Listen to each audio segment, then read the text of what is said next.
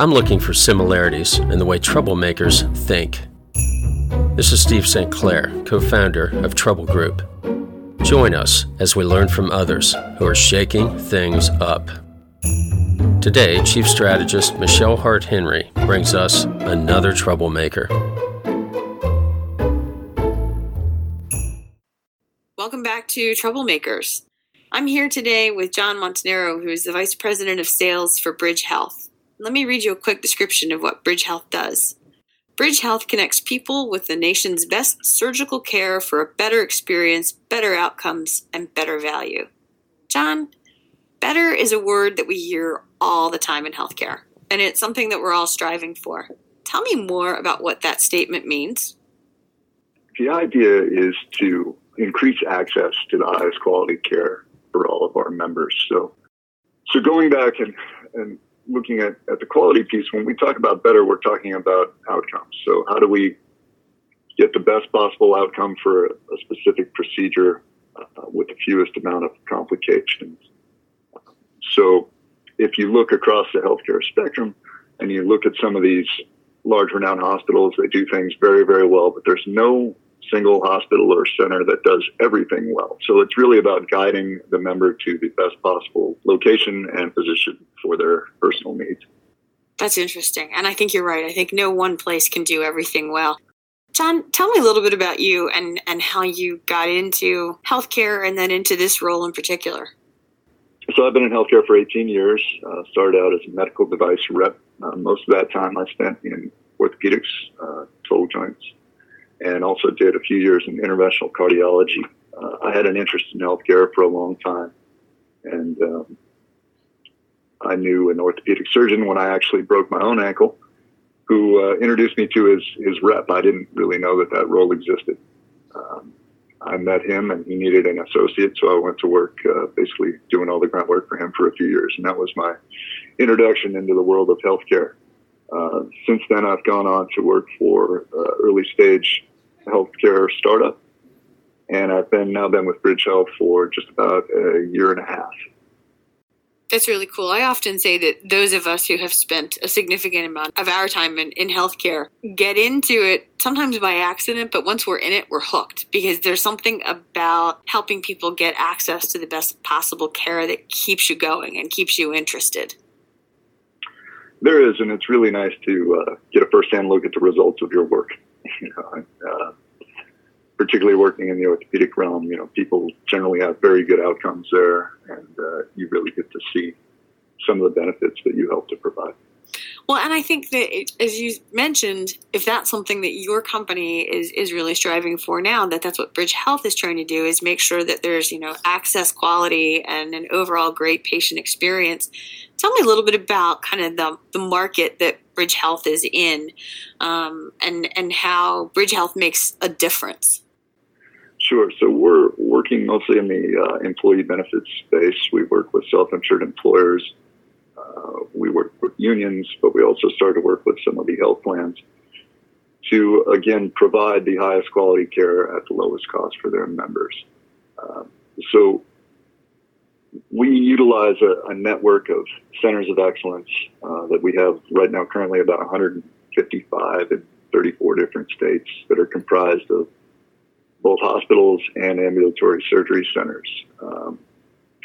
And we have negotiated a prospective bundled rate around surgical procedures with those hospitals. So what that means is they get paid one lump sum for their services, and then there is no balance billing or out-of-network costs, and usually the employer will waive any co-insurance or deductibles for their member. Typically, the savings that the employer or union would receive are in the 35 to 50% range on a per case basis. But also, the quality side of things is the most important. So we only contract with facilities and providers who perform in the top 25% nationally as far as outcomes, at least in the surgical categories that we cover. And because of that, we show an 80% reduction in complications. We consider a complication anything that is an unintended outcome of the procedure. Complications can be not only costly, but financially and emotionally and physically difficult for the member as well. So It's really about improving the overall outcome at a lower cost and also helping guide them through the experience. We utilize our care coordination team. Each member is connected with a care coordinator who stays with them throughout their entire journey. So you have an advocate there to help you through the system. And that's everything from surgical or surgeon and surgical site selection to obtaining your medical records. If you do need to travel, they're going to handle all of that. And really, if you just even need emotional support or someone to ask questions of, they're going to be there with you until you're fully recovered. You know, what you've said, and a couple of things have stuck with me based on what you've just talked about, you know, impressive numbers, right? You know, top 25%, 50% savings, 80% better outcomes. I mean, those are impressive results. But what resonates with me as a consumer and somebody who's needed healthcare services is that idea of somebody with me the entire way, right? You know, somebody to guide and help and support and coordinate. I think that's unique in this space, is it not? I'd like to think so. I mean, you really can't overstate the job that our care coordinators do. They really are an amazing group. And, you know, when people first come talk to us, it's usually spurred by cost, right? How do I drive down the cost of my benefits or my healthcare spend? But once you start talking, really what's most important to them is their member experience. And healthcare is confusing. How do you know where to go? Even though that today there is more information out there than perhaps ever before, how do you sift through what's accurate and what is not? Most of the time, people still rely on either their referring physician or maybe a friend or family member who's gone to see someone before. So we really try to strip down things like reputation bias, and I'm going there because it's this world-renowned center. There's really some wonderful outcomes being done at local or regional facilities that you can access. And it's just about picking the right place for you. We're really site agnostic. It doesn't matter to us if it's done in a surgery center, if it's done in a hospital, or where it's done, as long as it's within our network. And I know that quality is a moving target. There really is no perfect way to measure it, but we've come up with a really good start. We feel it's accurate, defensible, and we're constantly looking at different inputs and different ways to evaluate that. We have our chief medical officer, as well as our chief quality officer, both MD and RN respectively, and they're reviewing this on a weekly, if not daily basis to see how we can improve the outcomes that we're getting. That's impressive. And, you know, this whole idea of how do we help people make better choices, right? How do we give them the tools and the resources so that they get the best outcomes? Exactly. You know, after spending as much time in surgery as I have, both as a device rep and unfortunately as a patient, it matters very much where you go and who you see when you get there. And to our earlier point, there's nowhere that does everything well. So it's really finding what your specific need is and connecting you with the right person. In other settings that I've worked in, we've built these kinds of narrow networks, if you will. But it's interesting to see that you guys are really specializing in surgery and surgery in some specific areas. Why that approach? Why surgery? Why those areas and that focus? It's a good question, and there's a few reasons. Out of total healthcare spend, surgery can be up to 50% of that for a company's benefits.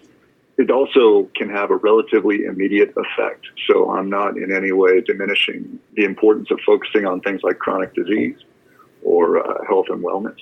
They just typically tend to require some sort of lifestyle modifications or changes that can take a little bit longer to show an ROI. If you have members who need a hip replaced, that arthritis is not going away. There is no way to regrow that cartilage, so they're going to have that procedure at some point. Better to realize that quality and savings now. And then you can take that return and invest it into any sort of health and wellness initiatives you need. But I think that, again, it's more of an immediate return, and I think there's a glaring need, as we talked about before, to help people navigate to quality and just improve the overall experience.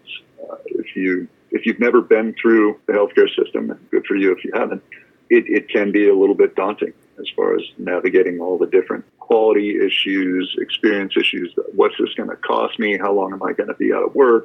Is it going to hurt? When do I recover? Will I be able to get back to doing what I've done before? So this can be a pretty anxious time for folks, and there was a real opportunity there to step in and offer some help. I like what you said. Navigating, healthcare can be intimidating. I think that might be the understatement of the day for sure. No doubt. As you look at what your company is doing and, surgery as the focus, what were the challenges? And this is a two-part question, I guess. What were the challenges in kind of selling this and presenting this in a pre-COVID world? And how has that changed in a current COVID world? Yeah, it's a good question. I mean, obviously, these are unprecedented times. I would say that pre-COVID-19, at least from a sales perspective, inertia was probably our biggest challenge. I'm with my plan. They've got a COE program or, at least a distinction program. I don't want to change. It's just too hard to do. So trying to educate people on the fact that, while this is disruptive, it's not exactly a heavy lift. It's really not going to interfere with the way you've done things previously. It's just going to offer more choice and really educating folks on those quality differences, right? I mean, if you haven't really thought to look, you just say, well, I'm going to go here, there, and there really is that variation. So of that, along with the typical sales issues of just getting in front of the right person at the right time. That, I think, was our issues in the pre-COVID-19 world. Post-COVID-19, or at least I shouldn't even say post yet, in the midst of COVID-19, things have really changed. So if you're talking to employers, a lot have had to either furlough or unfortunately let go of their employees. Union members are out of work.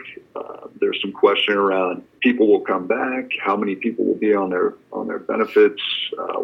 What's this going to cost? I think the World Health Congress, it was quoted that benefit costs are going to rise anywhere from 4 to 40% coming year. That's like saying we have no idea. I mean, that's a huge range, but it will get more expensive. A lot of members that we had queued up to have surgery, their cases were delayed as state by state. They put a hold on elective procedures. And what are the differing policies as these procedures start to open up, right? This is run typically at the state level. So we really have to work hard to stay on top of the different policies and procedures that are in place as far as, does every patient need to be tested before they go? Are they going to need to quarantine for 2 weeks? Is their companion going to need to quarantine between the time they have that test and the time they go get their procedure? We are working hard to grow or expand our local and regional presence, understanding that, there are different travel policies in place, not only by county or by state, but also by company. Some folks just aren't going to want their people traveling. Some people will not be comfortable traveling. So as much as possible, we're trying to keep people local. That may not always be a possibility, depending on their needs and the quality options available around them. But again, if they do have to travel, we're working hard with the airlines, with the hotels, with the providers, just to make sure that we're meeting all the policies to keep them safe in these current conditions. And I'm sure that that's kind of no easy job. You said something that intrigues me, and I agree with what your statement was, that healthcare costs might increase from 4 to 40% really does mean we have no idea. But my sense is that your organization will be uniquely positioned, whether it's 4% or 40%, to help employers navigate their way through that. Yes, at least again on their surgical side, there's the benefit is there, the return is quick, and hopefully they'd be able to utilize some of those savings to bring more of those people back, or work on some other initiatives to restart their businesses. It's been a tough road for everyone in this economy. Bridge, we've been in an enviable position of not having to let anyone go. We actually had a pandemic response in place, not because we knew this was coming, but because we brought on a client last year who required one. So we've had very minimal disruption to our workforce, luckily, and that's allowed us to stay on and help our members and the new clients we have coming on navigate these issues as they come up. As they always say, forewarned is forearmed. And so in this situation, for sure, that's helped out. Let's switch gears just a little bit, John. You talked about being here at Bridge for, you said, just over a year at this point, and your background in sales in other arenas of healthcare. As you kind of look at what you're doing now or where you've been, what would you say have been your biggest successes?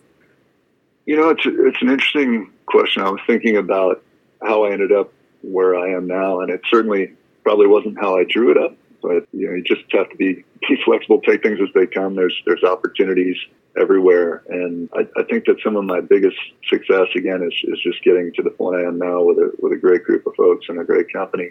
When I look at sales success, what's always worked for me has been being a resource. It's a cliche and an adage that we're here not so much to sell, but to solve a customer's problems. That's true, and you do that better by trying to be as much of an expert in your area as you can, being a resource, helping them answer questions or figure out ways to solve their issues as opposed to just pumping out product information. So that's really what stood me in good stead. Continue to learn, continue to try to get better and offer up the expertise where you can. What role do you think empathy has played in your career and your success so far? Well, I work in healthcare. You got to have some empathy, especially if you've been a patient yourself. So I think it's incredibly important to put yourself in a prospect or a customer's shoes to understand their needs. When you're working in healthcare, if you're working in device, you really have to understand the outcome you're trying to achieve for the patient and what it is that they're going through. And as long as you put those things first, the success will come after. But never forget that at the end of all this is a patient or a person or a family member and their lives and livelihood. So as long as you keep that in mind, you should be in a good spot. Yeah, I think that too often we forget about those kinds of things. So it does my heart good to hear you say that. If you had the chance to tell your younger self something, what would you tell your younger self? Stretch. I would stretch literally or stretch physically or literally or figuratively? No, literally, physically, stretch. It's important. I think beyond that, again, is to maintain an even keel. There's ups and downs. Never get too high when things are going right or too low when they're going wrong. Because, again, to be cliche, in crisis is opportunity. So it may not always go to plan, but you could still end up exceeding your own expectation. Keep calm and carry on, as I say. As I say. So in our earlier conversations, John, we talked about surfing, and we talked about the fact that you love to surf. Are there analogies between surfing and what you do and how you do it? That's an interesting question. I suppose, it both can be fun and both can be scary. But I guess the biggest analogy is, there's always someplace new to explore, some new way to do things, and you can constantly improve. Same goes with work and progress as a salesperson. I love it. I agree. I think in life it's always about trying to find what that improvement is. Well, John, it has been just a delight to talk with you today and to have you on our podcast. And I wish you good waves, good surf, and sunny skies. Thank you very much. I appreciate you having me. To learn more about Bridge Health, visit their website at bridgehealth.com, Twitter @BridgeHealth, Facebook, or LinkedIn. This has been a Trouble Group podcast. Learn more about us at troublegroup.com. If you're a troublemaker and want to be on the podcast, email steve@troublegroup.com.